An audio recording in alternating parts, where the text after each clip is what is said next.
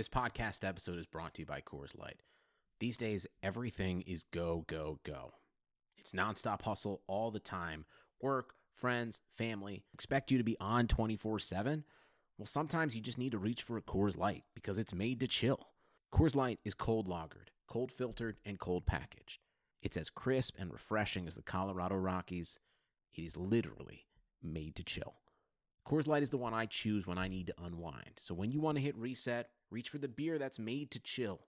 Get Coors Light in the new look delivered straight to your door with Drizzly or Instacart. Celebrate responsibly. Coors Brewing Company, Golden, Colorado. Sacramento.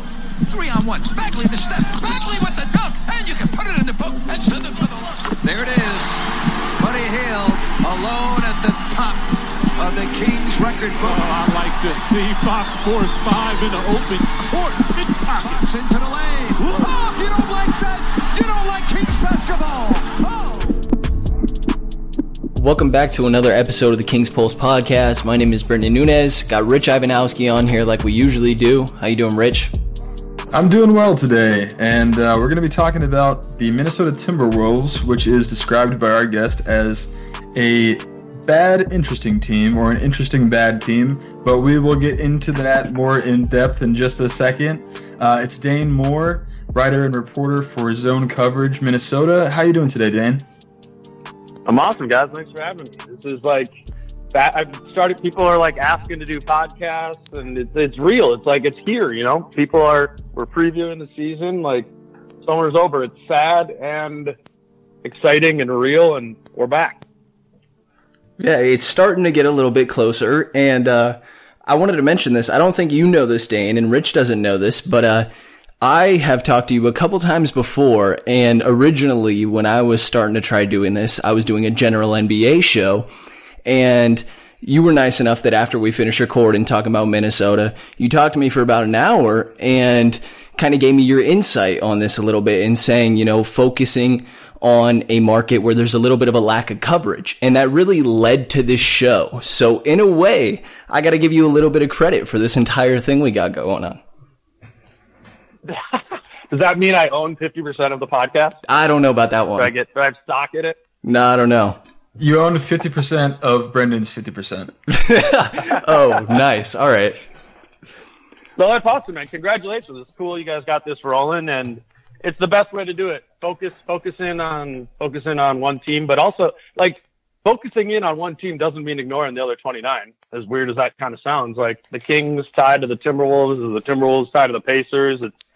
It's all one big league, and it's all moving in a good time to be in basketball. The NBA is taking off. Right, and we got these season previews going on. You know, they're all in the same league, and we want to dive into your team a little bit, obviously, on this episode, and we like to start it out with focusing on last year. You were only actually a few wins below the Sacramento Kings. You finished at 36-46. But what were some of your takeaways from last season that you can move into this one? Obviously, it was very entertaining, I guess, at the beginning with the whole Jimmy Butler saga. Yeah, I mean, it's weird to even look back on that year. It felt so much like kind of three different seasons. The kind of the Jimmy Butler era, which, you know, all jokes aside, was it was consuming. It consumed so much of kind of from this point of the year, like September through the beginning of November when Butler was traded. The whole year started off on such a weird foot to like have any idea even what the identity of the team was or what it was going to be going forward, and that obviously stalled so much of so much of the progress of a player like Karl-Anthony Towns or Andrew Wiggins or just everyone. They were just getting by and losing while they were getting by, and they went 4-9 until Butler was traded, and that was just really like kind of the low point of the year. You're like, well, this year just feels sort of lost. But then Robert Covington and Dario Saric come in, and they were awesome. Like they were legit a really good team in the Western Conference, and just in like the first 11 games that those guys came, they were top 4 in offensive and defensive rating over that time. And Covington just kind of made you believe that that you could kind of get more out of Karl Anthony Towns' greatest weakness, his defense. And really the scheme shifted so much in the way that they were using Cat and not just dropping him back towards the rim. They were getting out and aggressively attacking pick and rolls with him and Covington. And it was awesome. And there's these 11 games where you're like, well, we thought this year was lost, but maybe they'll make the playoffs. Like, they look awesome. And then Covington started, he missed one game with just like a sore knee that kind of lingered until that knee really blew up. And that was right about like 30 some games into the season, and they started falling off again. And they missed him so much that they're losing. And then a few games later, Tibbs is fired. And so then that chunk of the season is gone. And that felt like a season in and of itself, part 2. Ryan Saunders comes in for part 3. And that was a whole different thing where they felt like this rebuilding team that didn't have Robert Covington, so they weren't very good. Covington ended up missing the rest of the season. And they lost a lot of games, but Cat was growing, and he was being utilized in so many different ways. And Andrew Wiggins, for all his, shortcomings, really kind of found a new sort of gear and was kind of being used as a point guard a lot. He has a long time relationship with Ryan Saunders, and you started seeing something from him. So while they were losing a lot of games, it sort of felt like a couple of years ago where they were actually building towards something. And now, boom, the offseason happens, and they totally bring in a whole new revamped front office and coaching staff, and everything feels so different except for the roster. Like, they didn't make any real sort of high end, changes. Obviously, I'm sure we'll talk about D'Angelo Russell. There was the pursuit of Russell, but really, they're bringing back so much of the same roster, which kind of leaves them still in that sort of rebuilding phase, which is kind of bad, like you said, Rich, but also kind of interesting because they're young and Covington's coming back, and who knows, like, if it is like that first chunk of time, you can paint a really optimistic picture where they are a team competing for the playoffs. So I don't know. Last year, there's so much happened, and now here we are with kind of a fresh slate. So I'm excited for that. Yeah, and I think, we were kind of kidding around about them being too bad of a team, but, I don't really think of them as a bad team just because the way that things are set up in the West. Sure, they're not going to be competitive really for, any late round run, but it also feels like they're good enough to get in that mix of, potentially San Antonio, Sacramento, Dallas, even New Orleans. There's just this big chunk of teams there near the end of the playoffs where it feels like they're good enough to at least be in that conversation.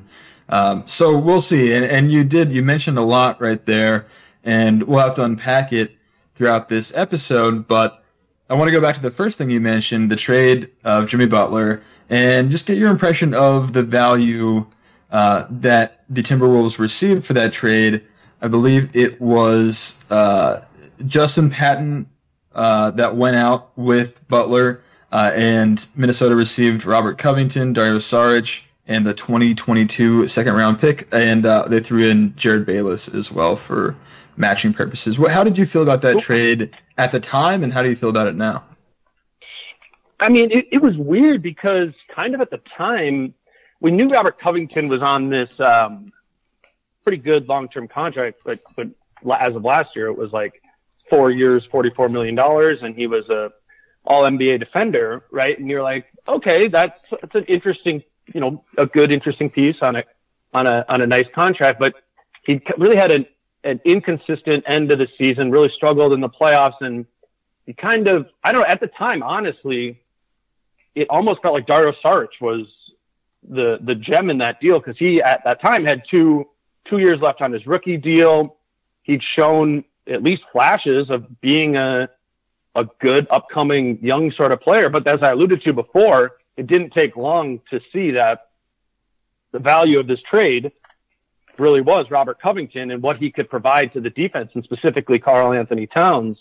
And those two guys became like buddies right away, which was also like, I mean, we talk about off the court, like there is a value there, particularly juxtaposed against the relationship that Cat had with Jimmy. and then Dario really sort of struggled over the course of his time. I mean, it wasn't terrible, but there wasn't a synergy in the front court between he and Cat. It was really underwhelming overall. And then you get to this off season and you're like, well, he's extension eligible. There's only 1 year left. Like, is Dario Saric even that great of an asset? And so to get Jarrett Culver, to trade him, they traded Saric straight up for the 6th pick, but they used on Culver. That felt kind of like, a good move now. So it's in a weird way, Jimmy Butler has become Robert Covington and Jarrett Culver. And that kind of paints a whole new value proposition into it. And we don't know yet with Culver. It's kind of like it was back in November, where we got to see what the value of that asset is. But all in all, for how out Jimmy was, it's like, to have Covington, who is on a good deal, like injury aside, and still relatively young, and a guy with 4 years left on his rookie deal, obviously, because it's just about to start. Like, that's some interesting value to get out of it. So kind of to be determined, but you can't really give that a bad grade, I would say.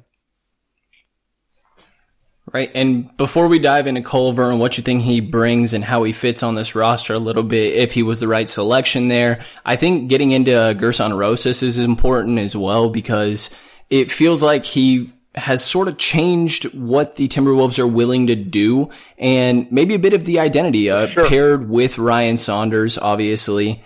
And help me out here with the assistant coach that was starts with a V here. David Vanterpool. Vanterpool. There we go. Big he defensive was the main guy piece in as Portland. well. Yeah. Right. What are the impressions that you're getting here from Gerson Rosas and how he's going to change the identity and how the Timberwolves want to play moving into next season?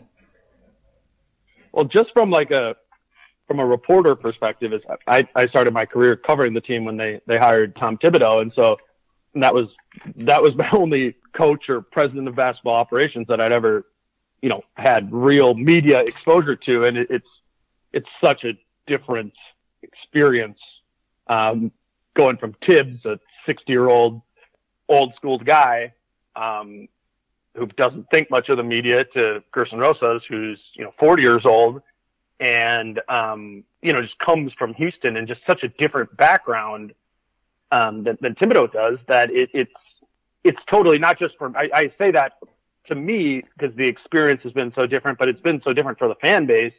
And I think for the players on the roster, like the vibe has changed so much around the organization. And again, I don't think it's that people are under some like false belief that the Wolves are all of a sudden going to be really good, or maybe ever will be really good. But there's a belief now that they're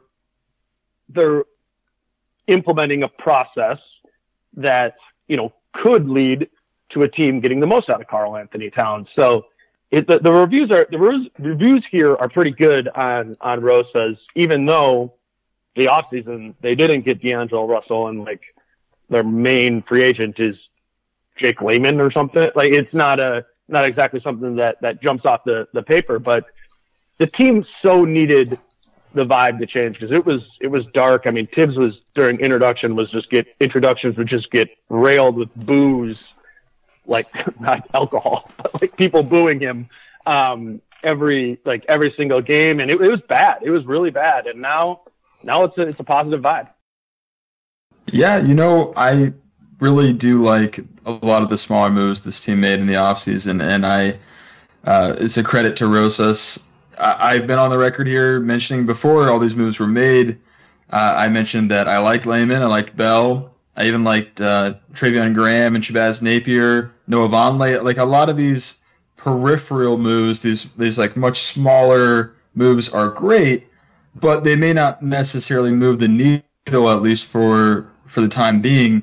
The one big move they made, as you mentioned, is definitely worth talking about, trading up from pick 11 to 6 with Saric.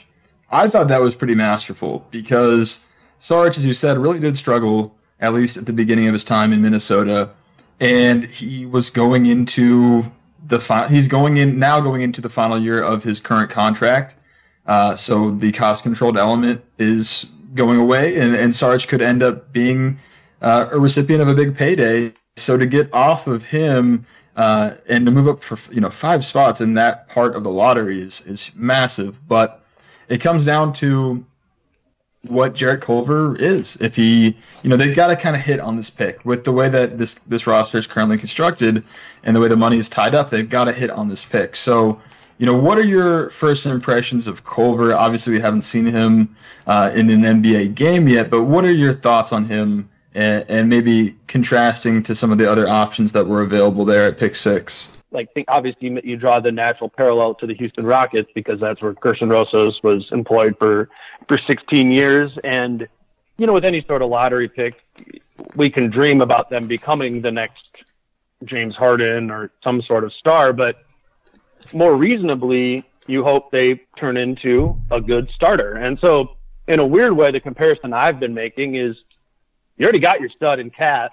You hope that Jarrett Culver can be Clint Capella for this team and a young guy who can develop on his own sort of pace, and he doesn't need to necessarily be developing towards some sort of massive ceiling, but a guy that can be the second or third, player on a good team somewhere down the line. Now it's going to be different because he's a wing, but really just as an asset, that's the way I'm kind of looking at it. And I like that move. I don't think they necessarily needed to shoot for the moon with that pick, even though they're not necessarily normally when you're a team that's, you're going to be somewhere in the 30s, you think you need to make this some sort of massive talent addition. But I'm really okay with more of a linear sort of path. And I think that's what Culver presents to them. As you mentioned, we haven't really seen that much of him.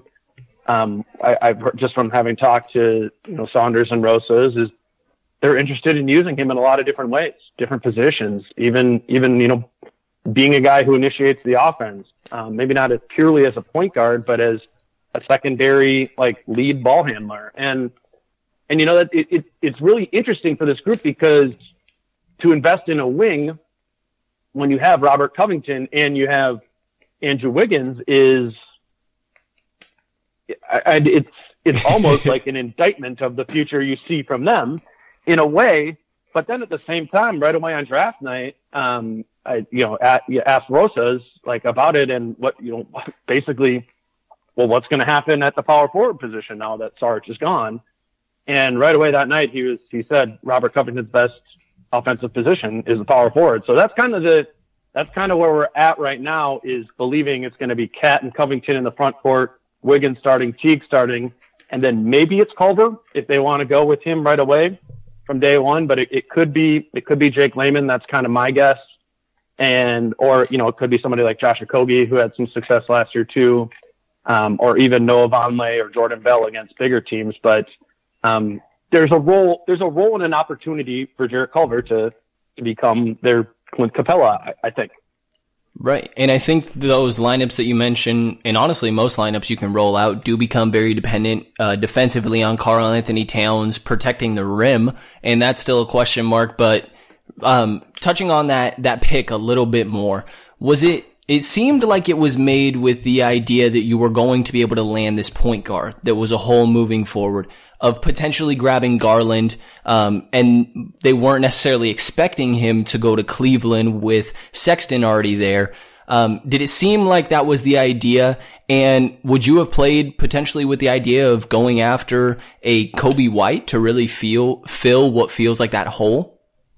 Yeah, well, that was kind of what we started hearing and expecting, was that it was going to be one of, if they were going to trade up, it was going to be for one of Garland or White. And when they weren't able to move up to 4, and it ended up being 6. You were like, well, we don't know if Garland will be there. So the assumption was Kobe White. As this is all happening 30, 45 minutes before the draft, right, and start trying to put the puzzle pieces together.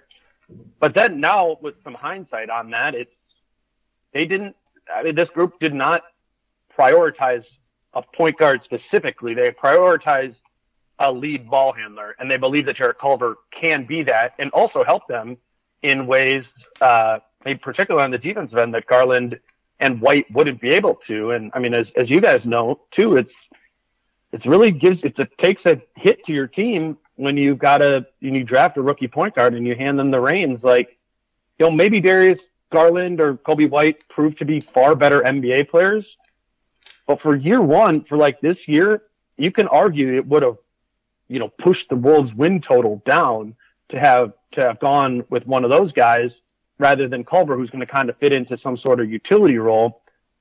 I don't know. Should they be losing games and tank and whatever, like try and have a good pick again? Maybe. But this kind of, again, what I was saying, it leads to their more linear path where they're just trying to go along. They're trying to empower Karl Anthony Towns as much as they can. And they're trying to keep the powder dry to hit on some big trade or some big free agent like they didn't with D'Angelo Russell. But they want to, it is imperative for this group. They believe it's imperative to eventually, get that guy. And Culver allows them to, to stay lean there.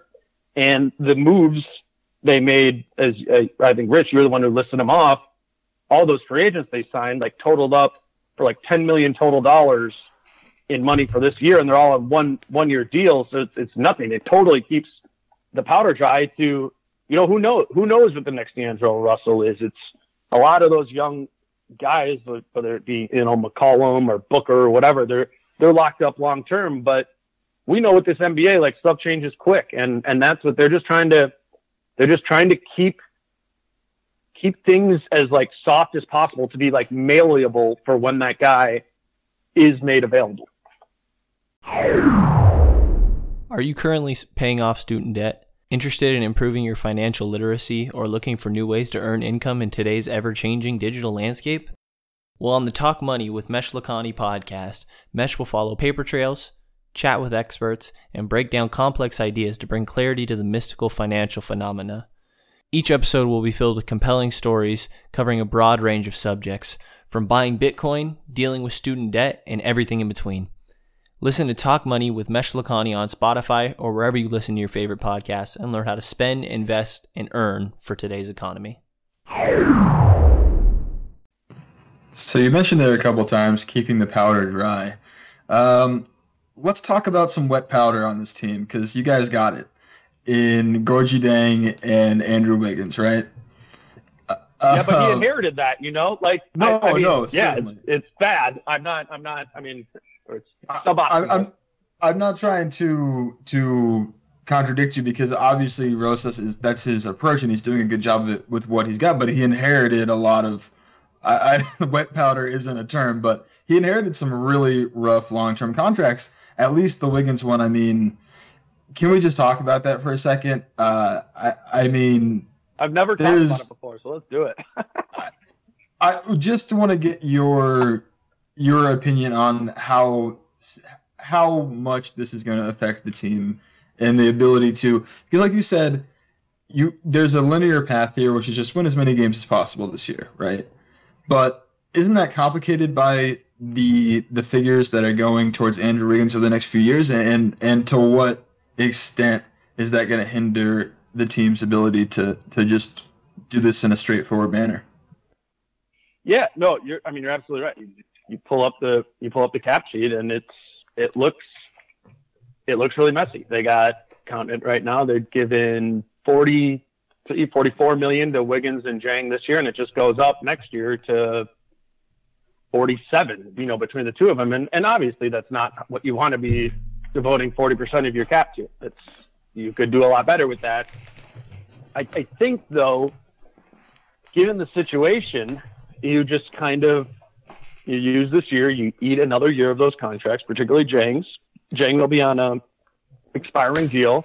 And then I think you can frame it in a way where next summer that becomes a lot of the salary fodder in a trade when he's got 1 year, 17 million left. And if you're trying to get some sort of $25 million player, whatever, you can use that as a tool in that sort of way. But Wiggins is different. It's 4 years. It's 4 years, $123 million left. And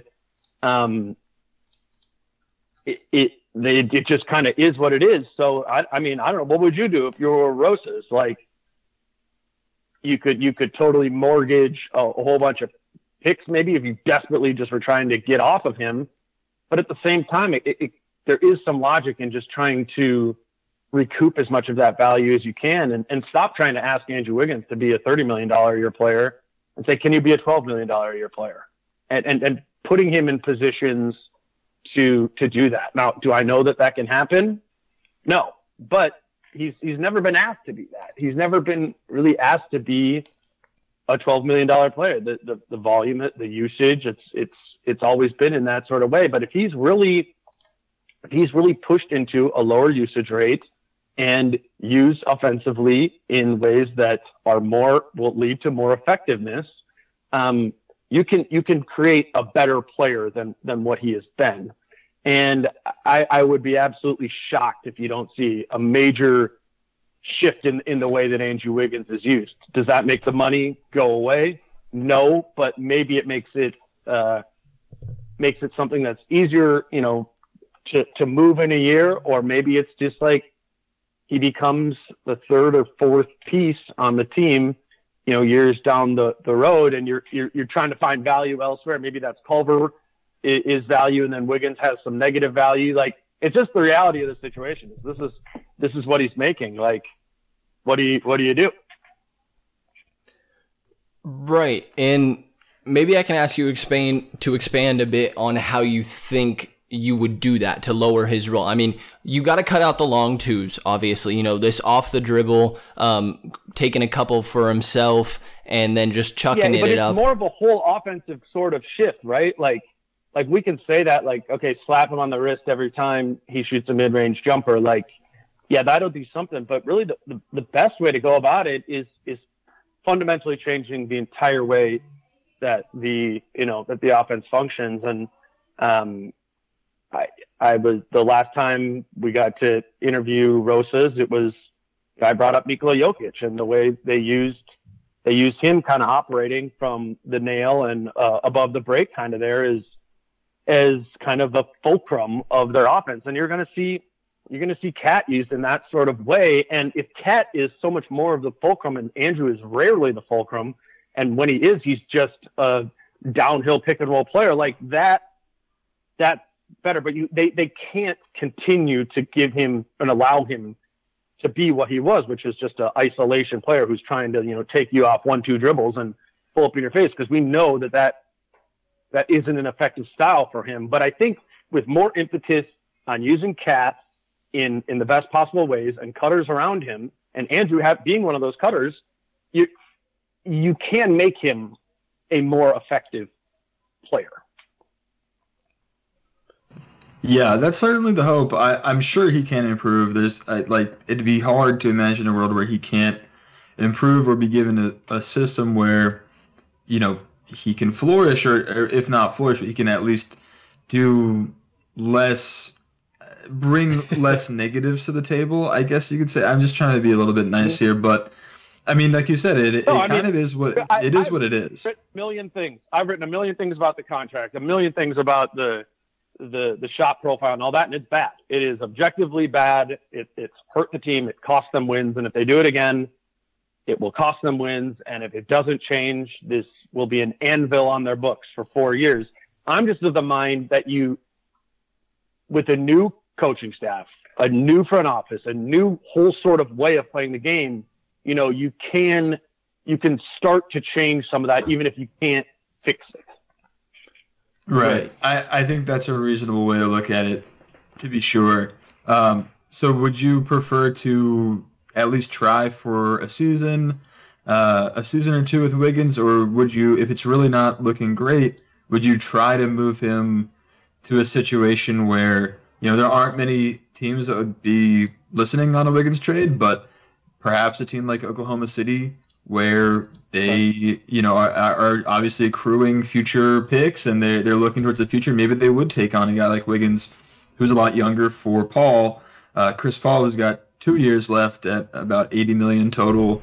Maybe they'd consider that without the Wolves having to give up significant draft capital, or is any of that on your mind, or are you just kind of not thinking about that right now? Well, let me ask you this. If you had been hired as the GM or president of basketball operations, I'm asking this seriously, how would you how would have you handled Andrew Wiggins this summer? Like, what would have been your like plan A, plan B, plan C, briefly? I mean, it's a great question, and it's one of like probably the toughest situations to be put in. But and I can say this as someone who isn't in that situation and doesn't have a job to worry about, and doesn't have like my livelihood to worry about. But I would also, I mean, part of me wants to think about, hey, maybe we turn ourselves into an Oklahoma City situation here. And we see, listen, Karl Anthony Towns, this is a guy who, even though he's on the max deal, he is worth a ton. Maybe you go the opposite direction. I mean, I know it sounds crazy because certainly from the perspective in Minnesota, that would be heart-crushing. But, I mean, is that completely insane to think, let's go the opposite direction, let's embrace the chaos and build for even further down the line? I think I think that's too far. I think there's a middle ground though, where you could. I wouldn't argue with that of something where they really would have ripped it up more, and just kept Cat, like made that be the one thing that they're really latching on to, and then maybe it's you finding a way to dump Andrew Wiggins or dump Jeff Teague or dump Gorgui Dieng. Like they could have done that. I would totally listen to that argument, but you just got to weigh the opportunity cost of. I mean, we saw what it cost to even get off. I mean, Jeff Teague and Andre Iguodala make about the same amount of money, right? Like to move that $18-19 million they would have had to pay to first just for that. Gorgui Dieng is 2 years of that. You'd be doing that again. I mean, the ripping it down they would have had to give up so many assets to even begin ripping it down. You know what I'm saying? And just getting off those guys. And that's even before you get to Wiggins, where you're like, well, what do we do with him? Because now it's 4 years for even more money. It's like I think like what's going to happen is what Gerson is going to say every time, whether it's Bradley Beal becomes made available or like whoever, like, and he's going to be asked about, and if the Wolves' names are reportedly in there, he's going to say, we are always going to be in the mix for a high end player like that, and I believe they actually will be.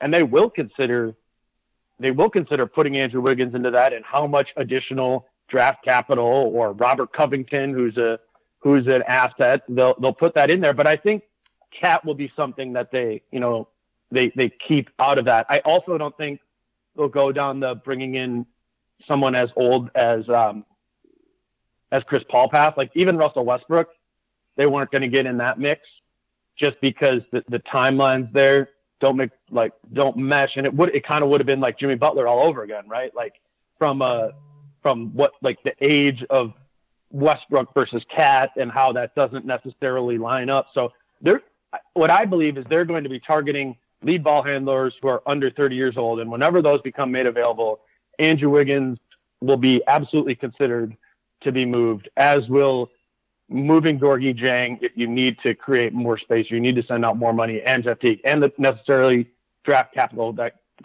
or other assets like Culver, like Covington, like Okogie, whoever, like that will all be, I believe that will all very much be considered. For sure. And let me just say that, I'm playing devil's advocate here because I think that it can create some interesting conversations, but from my own, from my own personal standpoint, I think that we as an analyst community, especially, bloggers like myself and Brendan and guys on Twitter, all that stuff, like I think that we as a group tend to overrate either needing to be, a championship competitive level team or tear it all down completely and restart. Yeah. I think that there is a lot of value in having 2 or 3 home playoff games, and I think that there's actually a lot of value in being the 7th or 8th seed.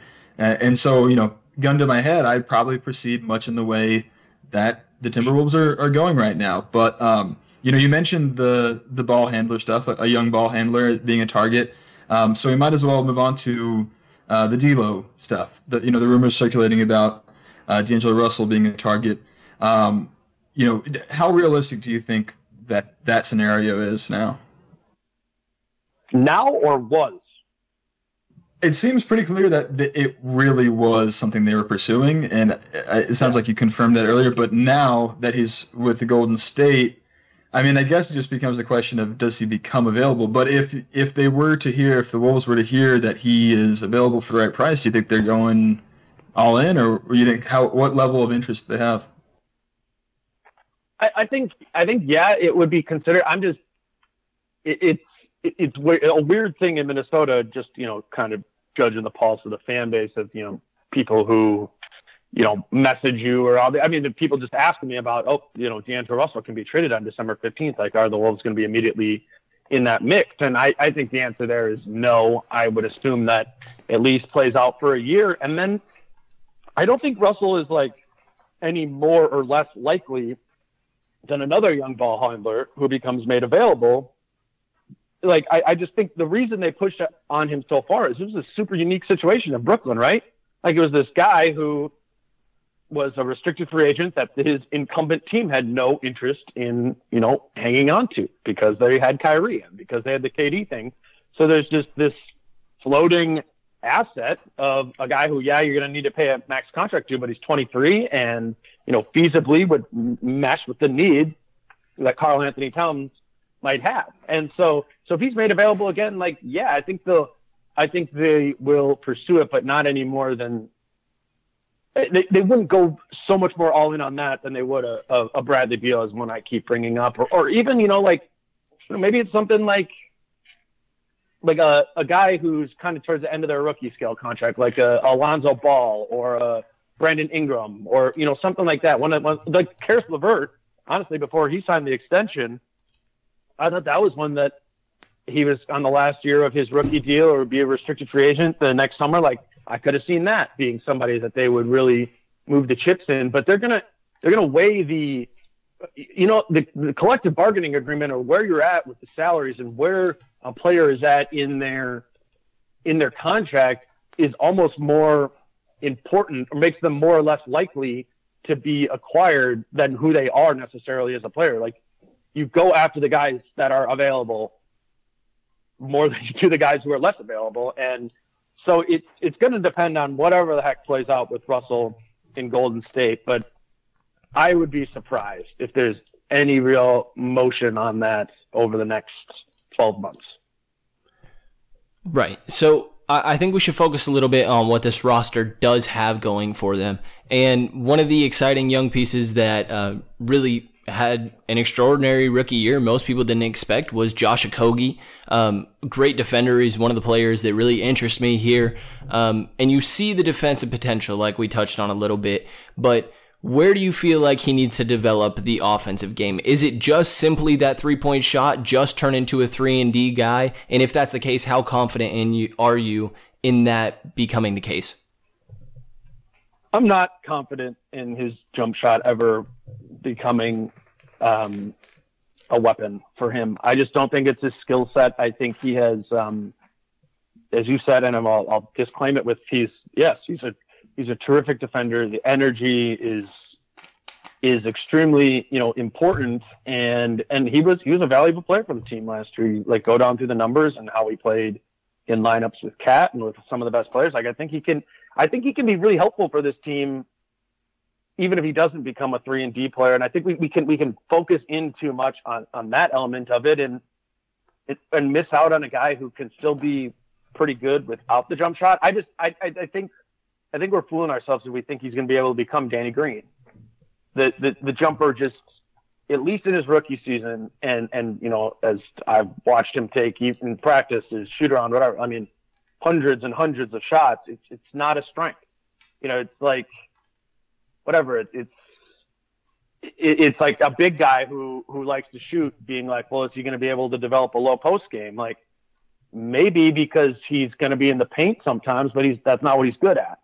So for Josh, he's going to need to, can he push that to like a passable level? We like to think about that in, percentages of 32, 33, 34%. That'd be great. But I think you got to look to find other ways to weaponize him offensively rather than just spotting up in the corner. Use him more as a cutter. Use him more in off-ball sort of ways, and then just hope he can be a guy that defenses need to somewhat respect, where they can't just completely leave him, because that's what he was last year. He was a guy, and he took a bunch of threes because he was open, and teams didn't respect that jump shot. And I just don't think that'll necessarily change this year, because scouting reports out there, that is his greatest weakness, is an inability to knock down the three at a high level. So if I'm coaching the team, I'm trying to find other ways to make him a weapon, and not just, rather than just banking on like he's make or break on if he figures out his jump shot, because then I think there's a high likelihood that he's break. Right. And I think that comes back to your point of Cat sort of playing a Jokic role, where if Okogie is able to cut off balls, same way you mentioned Wiggins, do you think that this team and could... Layman, right? Right. Do you think that this team could also benefit from really getting the pace up and trying to get some buckets in transition using, the athleticism and quickness of some of those guys like Okogie and Wiggins? But I guess the way that starts also is you have to get stops on the defensive end. So do you think the team can trot out a lineup that is going to be capable of doing that? Yeah, I'm skeptical about the defense, just because they're going to be. It was a poor defense last year. Covington being back is obviously going to be really helpful, but if he's going to be playing the 4, it's going to get tricky. They're going to be real thin, because if Covington's the 4, but you still want to put him like as your point of attack defender, like if you want to put him on Ben Simmons, then who's slid over to guarding Al Horford? Now, do you have to start Noah Vonleh? Does that mix it all up?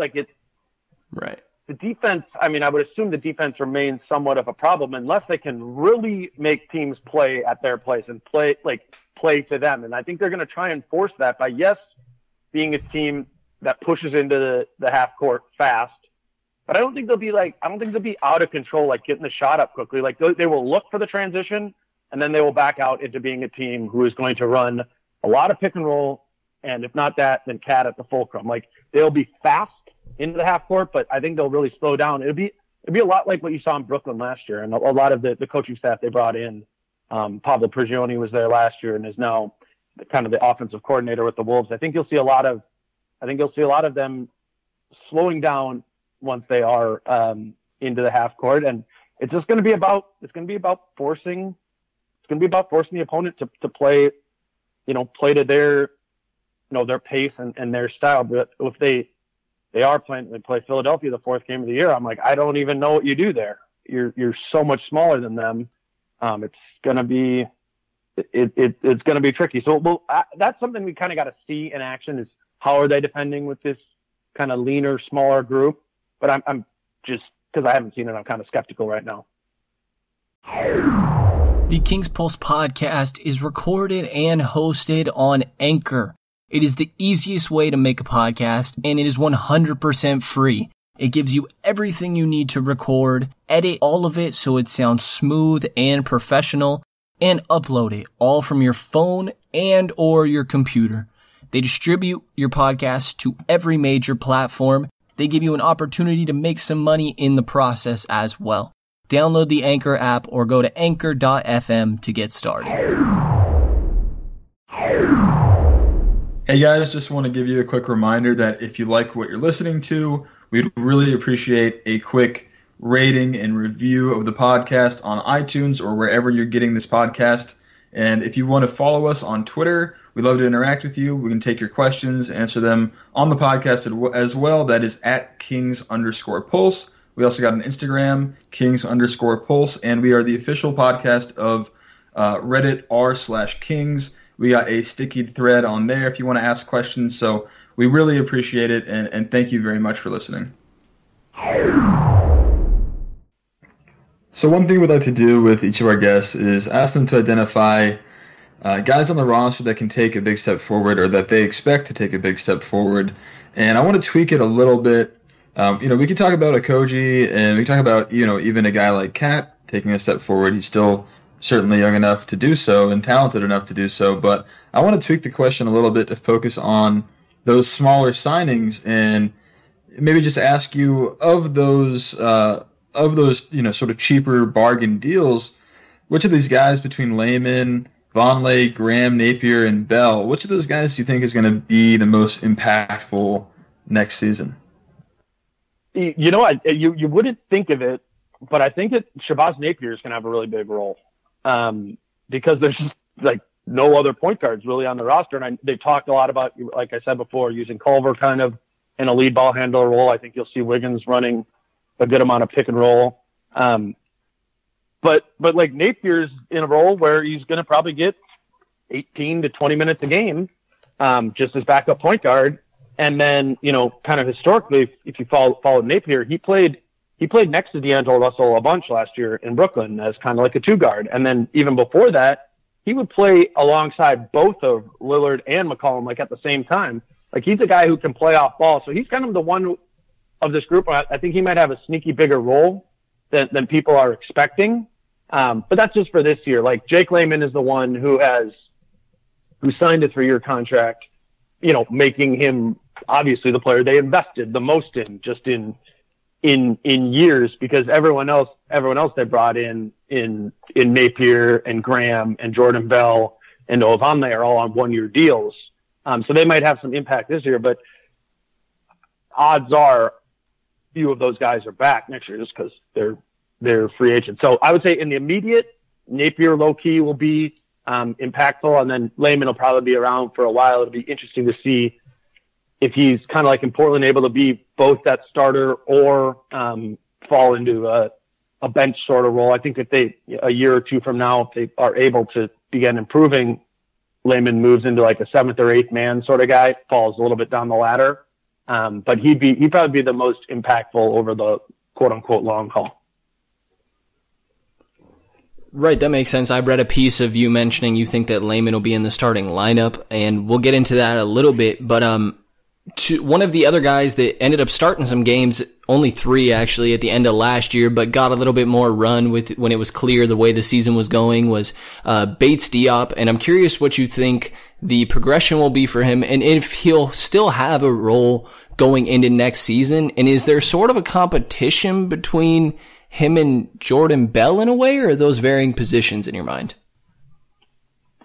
Yeah, well, it's weird. It's going to be about how big do they want to go? You know, against you playing Detroit or something, right? Like you probably got to play Bell and Vonleh a lot because they got Blake Griffin and Andre Drummond, or even like Memphis, you got Valanciunas and Jaren Jackson. Like you kind of got to be bigger. So I think they'll have these lineups where I think Vonleh will actually end up starting a handful of games, more than a handful of games against those bigger opponents. But in games that they can go lean, like they open the season against Brooklyn, who we know is a smaller team outside of, you know, Allen or Jordan at the 5, they'll go as lean as they can. I don't think Kate is going to be in the rotation to start the year, just because, I mean, if you go down the list, it's like, there's just a lot of kind of guys who fall in that middling sort of pack. He would, if I was doing one of those silly, like, rotation estimations with like minutes per game of everybody, I'd have Keita at 0. But he was a good college player. They got a 48th overall. To be able to have found a guy who looks like an NBA player, he looked really strong in summer league. Like he's huge. People don't really get like really long wingspan. It's cliche, but like he's crafty. I like him as a prospect. I think he'll be a guy who sticks in the league. I don't know if he'll really be in favor at the beginning of the season, in part just because he's not a Rosas guy. You know, Thibodeau drafted him. That was, you know, that's part of the reason too why I'm skeptical of what Okogie's role might be. Like Rosas and Saunders, more so Rosas, like handpicked these Travion Grahams and Shabazz Napiers and Jordan Bells. Like I think this the safer bet is to assume that those guys are going to be given, you know, a shot, you know, before some of the incumbent guys in that middling sort of group. So we also like to identify guys that are likely to take a step back. And, you know, actually not a ton of candidates on this roster that jump out to me personally, with the possible exception of Jeff Teague. But is there anyone that you can look at this roster and say with any degree of certainty or if we push you to try to pick someone, who would you say is going to have a worse season this upcoming year than they did last year?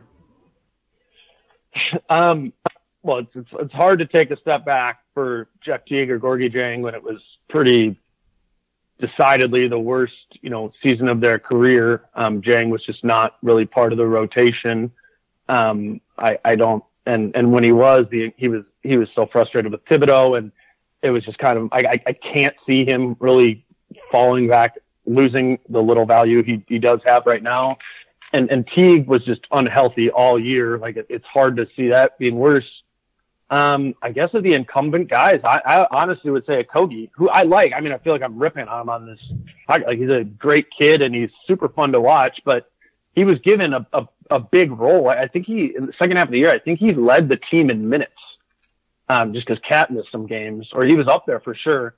He's not going to be given the same role because there's a bunch of guys like him on this team now. Even someone like Treveon Graham, who, we can kind of like gloss over. You can make arguments for Graham to be a more useful piece than Okogie, and entering the season, you would assume Graham isn't even in the rotation to start. So I think he would be the one that, if I'm looking at it, like, and assuming that Covington's knee, everything's all right with his knee, and all reports are he's going to be back and ready he's already in the gym, working out and everything. But so many of the guys just took such a step back last year that it's hard to predict, just kind of by default. I got to pick the guy who had the best season last year or was given the biggest role last year. Yeah, understandably. And then I'm always curious to get storylines, things that people that follow the team closely are really looking for. And you touched on it a little bit with Wiggins, getting him a redefined role, and Covington moving to the starting lineup, changing the size and maybe speed that you play at. What are you looking for from Towns? I know you mentioned that you like the idea of him playing in a bit more of a Jokic and playmaker for others role, but what are you expecting to see from him moving into next year progression-wise? Well, I think that people might not think of this right away, but with Towns, it's going to be really interesting to see how he's used defensively.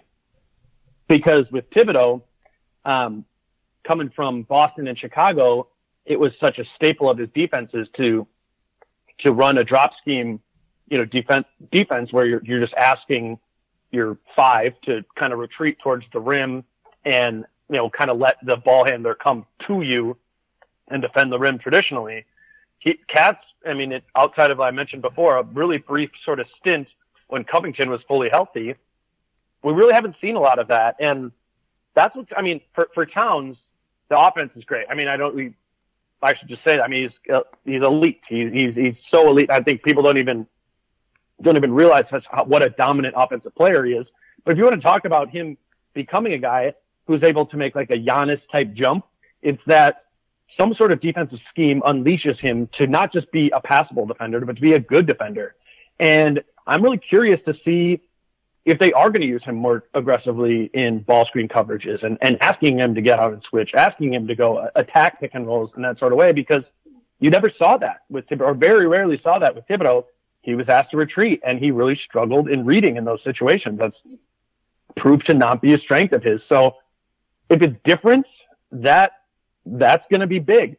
The one thing that I'm really putting a pin in to watch and follow is that the David Vanterpool guy, their new defensive coordinator, the associate head coach that they brought in from Portland, comes from Portland, where they ran drop scheme all the time with Jusuf Nurkic, and asked him to do exactly what Cat has been doing all along. Now, were they just doing that because Nurkic is a huge guy who can't really get out there and scamper? Maybe, but that has been Vanterpool's way, just as it was Thibodeau's way. So I'm fat. That for me, like, that's preseason game number one. I'm going to be like spotlighting Cat and being like, how are you using him defensively? Because you want to talk about this team getting really good someday, 3-4 years down the road. It's all about Cat becoming not only a passable defender, but like a really good defender that helps, is a key cog in a top 10 defense someday. And they've been 25th or worse in defensive rating every year of his career. And they've been worse defensively with him on the floor than with him on it, or, it's been worse when he's been on the floor than when he's been off. So that is the biggest thing for this year and, for the future, for me at least. So we want to get to some predictions on wins and losses, but can you help us, before we do that, to just help us understand the basic rotation as far as, we don't need to get too deep into the 8th, 9th, 10th guy, but just give us what you think the starting five will be on opening night, and then the first couple of guys off the bench. So I literally just wrote something on this because there's a big question mark for who the fifth starter is. Like I said, the assumption or what they've been telling us is, Cat at the 5, Covington at the 4, Wiggins on the wing, Teague at point guard, which leaves a hole for that fifth starter. My assumption is that that's Jake Layman to start the year, and kind of the comparison that I've made is with Colin Sexton in Cleveland last year. He came off the bench for like the first 10 games of the year. They started George Hill, and then eventually, Sexton came in once they kind of knew they were going to be bad. I could see something happening like that where Layman starts and then Culver eventually moves into that role. But it really is going to be with them. It's going to be opponent dependent, I think, in a way, because if it is a really big team that they're playing, it's going to be hard to go with Cat, Covington, and Layman or Culver as your 3 biggest guys, or throw Wiggins in there too. A huge part of why Cat has struggled is he hasn't been able to defend 5s in the league. He gets in foul trouble every time. They wouldn't even let him guard Jokic or Drummond or Gasol, guys like that. They would have Taj Gibson guard him all the time. So now, just by default, if you're starting Covington as your 4, like Cat has to guard every one of those 5s, and that's going to be a real test for him. And if he can't handle it without getting into foul trouble, they're going to have to start Noah Vonleh and use him kind of, and then slide Covington back down to the 3 and go Vonleh and Cat up front. So it's even hard to kind of start the rotation conversation, because I think it's going to be, it really begins with who they decide to start in that 5th slot, and then you kind of go from there. They're also going to be a team, and Ryan Saunders, he did this when he took over last year. There's a lot of guess and check. Like we could draw up a 9-man rotation, and I think it'll be a 9-man rotation every night, but I think the 7th, 8th, 9th, 10th guys will kind of be shuffling in and out a bit, and that will kind of evolve as the season goes along. And I think specifically will evolve depending on how much they want to commit to Jarrett Culver. Yeah, makes sense to me. And like Rich mentioned, what do you guys think? What do you think? Who do you think will start? I have trouble coming around with Wiggins guarding 2s there, like you're mentioning a little bit. He's big though. He's big. He is. I mean, he has the length for it, but, and I guess, I mean, a lack of effort is the reason that he gets blown by, rather than the potential there. Yeah. So I would maybe like to see a Kogi there, and then letting Culver still run the second unit. But I did read that piece you were talking about on your deciding the 5th starter, and you got me to come around to Layman a little bit there. But I would probably go with a Kogi. You said you'd probably go with a Kogi, so you kind of broke up there at the end. Right. That was my initial idea there, is getting a little bit more defense out there, and there is, I guess, a little bit less spacing, but I like him guarding the 2s and sometimes guarding the 1s and hiding Teague on 2s. Right.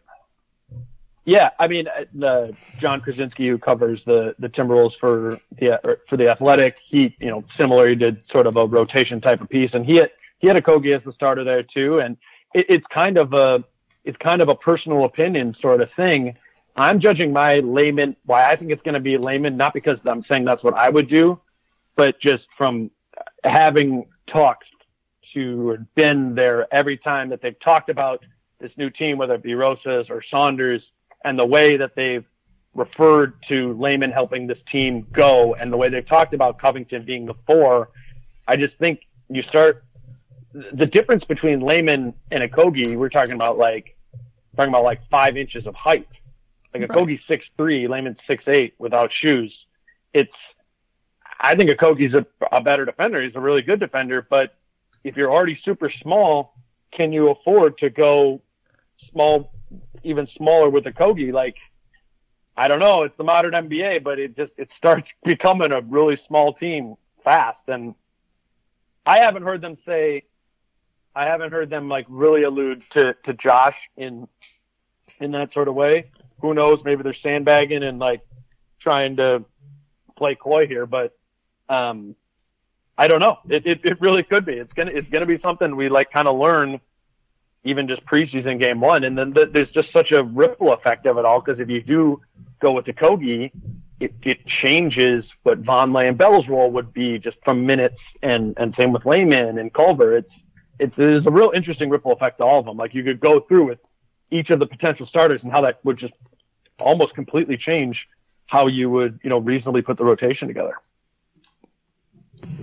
Yeah, it's definitely super tough with this team, and I will, definitely say that your guess is definitively more educated and better than mine.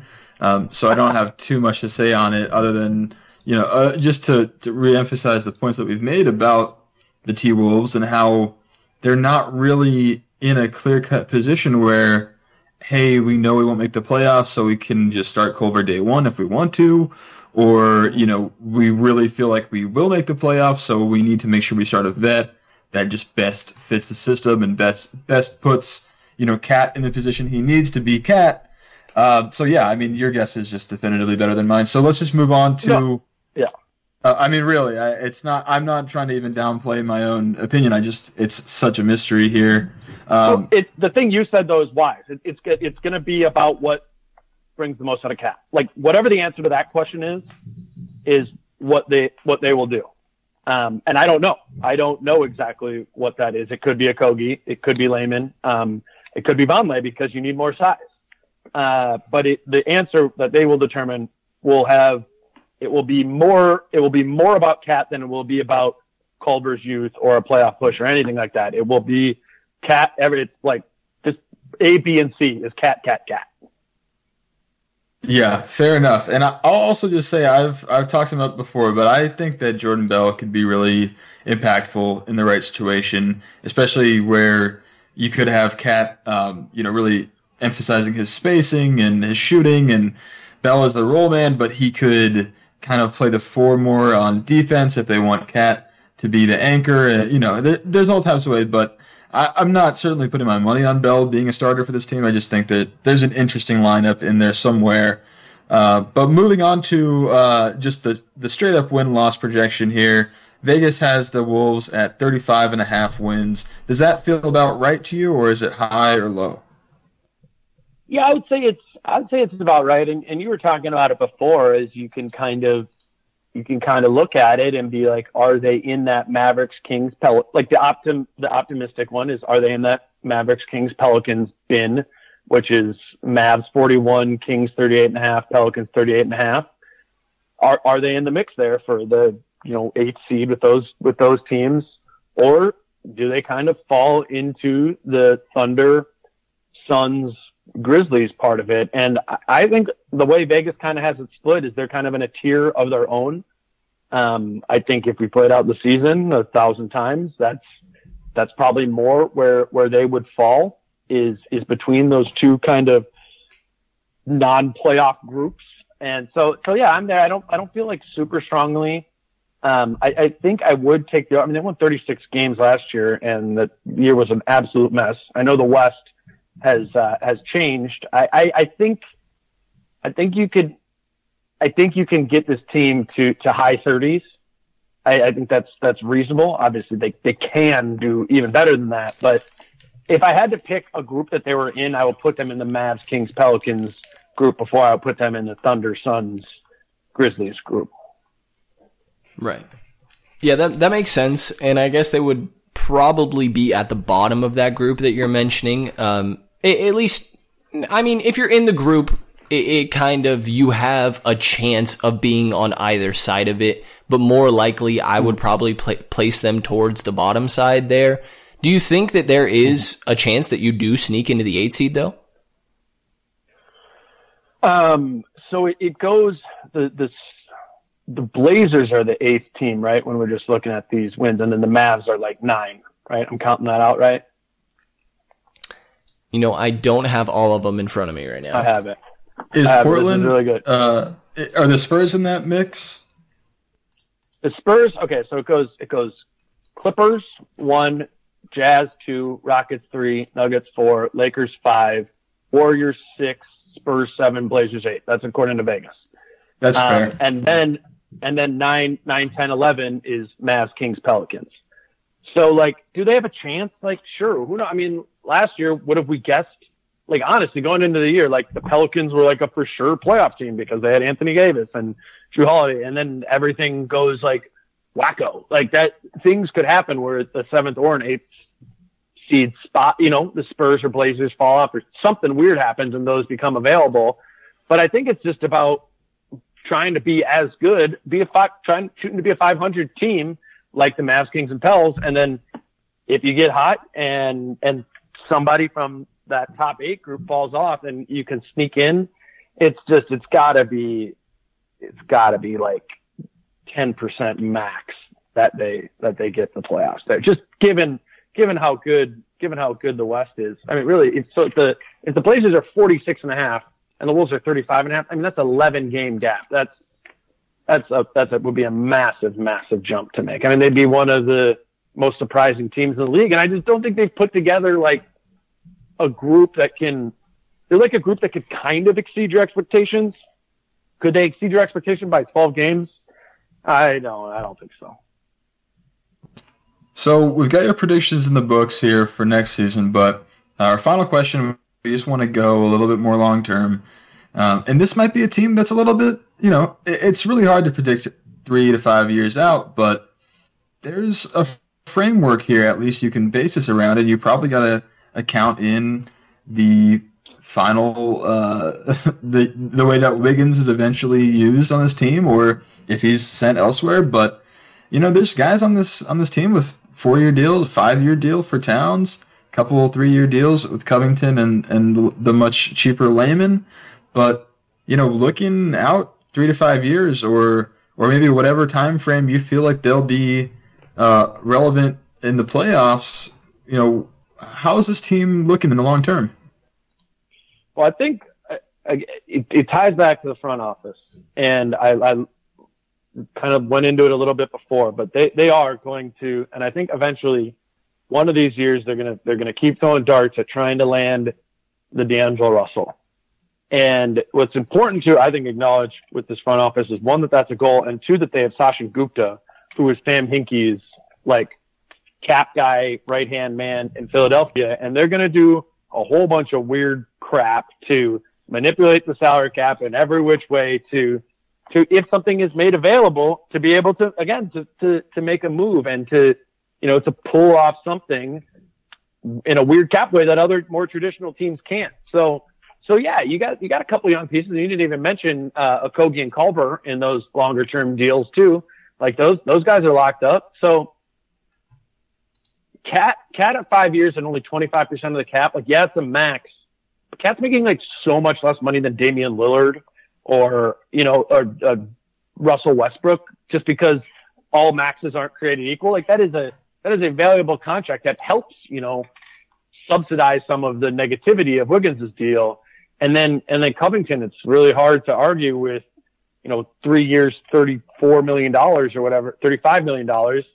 Like that, you got a good year deal there. And I think, Rich, you said before, it's like, if Jarrett Culver could be something, that seems like a guy they can't miss on. If they don't miss, like, yeah, you're putting together the pieces of it. It's a cap sheet right now that has so little value to it, but you go forward 2 or 3 years, not only are there interesting pieces, but there could be like valuable pieces from a trade standpoint and from a cap flexibility standpoint. And what I feel confident in this front office is that they'll find a way to make the most out of whatever flexibility they have and the players that are made become available, even though that latter part is kind of out of their control.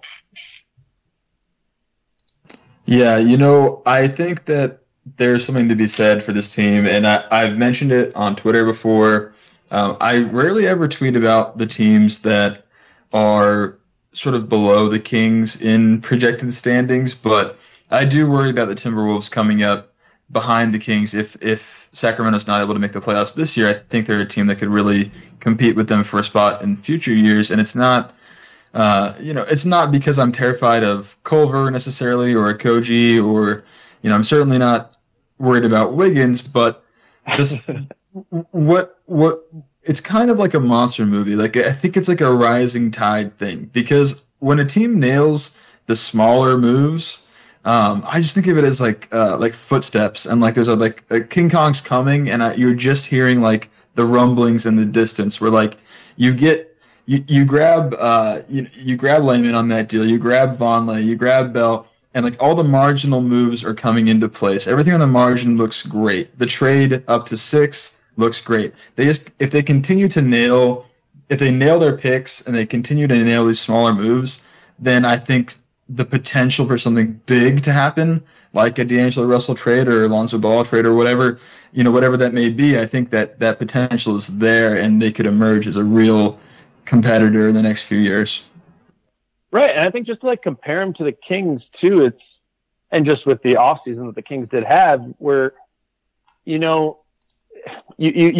not saying Joseph or Ariza or Dedmon are necessarily like bad signings or anything, but if the Kings are going to be something special, it's not going to be for a handful of years, and those guys probably aren't going to be a part of that, and then you're relying on Bagley and Bogdanovich and Fox to be, and Hield when they bring him back. Like it's what we were talking about before the podcast is we're like, well, it seems like they're going to be able to have some studs come out of that, but we don't know. Like De'Aaron Fox, like, yeah, he'll probably be an all-NBA player someday, but to compare it to the Wolves, like Cat already is, and maybe Bagley is. Maybe they have more shots at it, but there's the inherent risk that none of those guys necessarily become superstars on the Kings. And it's good that you have a lot of good players, but I mean, what do we know? It is about that top end talent that really ends up being the needle mover. So it's an interesting comparison to look at the kind of how the Kings and Mavs are constructed versus the Pelicans and the Wolves, just to kind of focus on that bubble where, to your point, like it does feel like the Pelicans and the Wolves could jump those teams, jump the Kings and maybe the Mavs too, because maybe they don't have the best books, but they have the best player. And to be determined kind of with Fox, who's obviously special in his own right, but it's just interesting to think about team construction in that sort of way, and the opportunity cost of investing in a Corey Joseph and a Trevor Ariza as to how that impacts, 2-3 years down the road. Right. And I think, like you mentioned, Sacramento, we're all hoping and thinking that Fox is that guy down the line. Dallas is feeling the same way with Doncic, I'm sure. And you're able to spend that money now because you're not paying those young guys quite yet. So you have a little bit of time to put that elsewhere and maybe overpay a bit in order to bring these guys in and fill out the roster well. But that's all that we had for you, Dane. We want to give you an opportunity here to plug any of the work that you have going on. Yeah, man. If you're looking for Timberwolves podcast, Timberwolves content, I'm at Dane Moore NBA on Twitter, and my podcast is the Dane Moore NBA podcast, where, like you guys, largely focused on the team that we cover, but also, tapping into the rest of the league. So this was a pretty in-depth podcast on the Timberwolves off season and where they're going, but I'll have a lot more of that on my show kind of throughout the fall and into the season. So yeah, check that out. My work is at Zone Coverage Minnesota. Perfect. Yeah, well, thank you, Dane, again for coming on, and thank you to everybody for listening to this episode of the Kings Pulse podcast. You will hear from us again in the next couple days.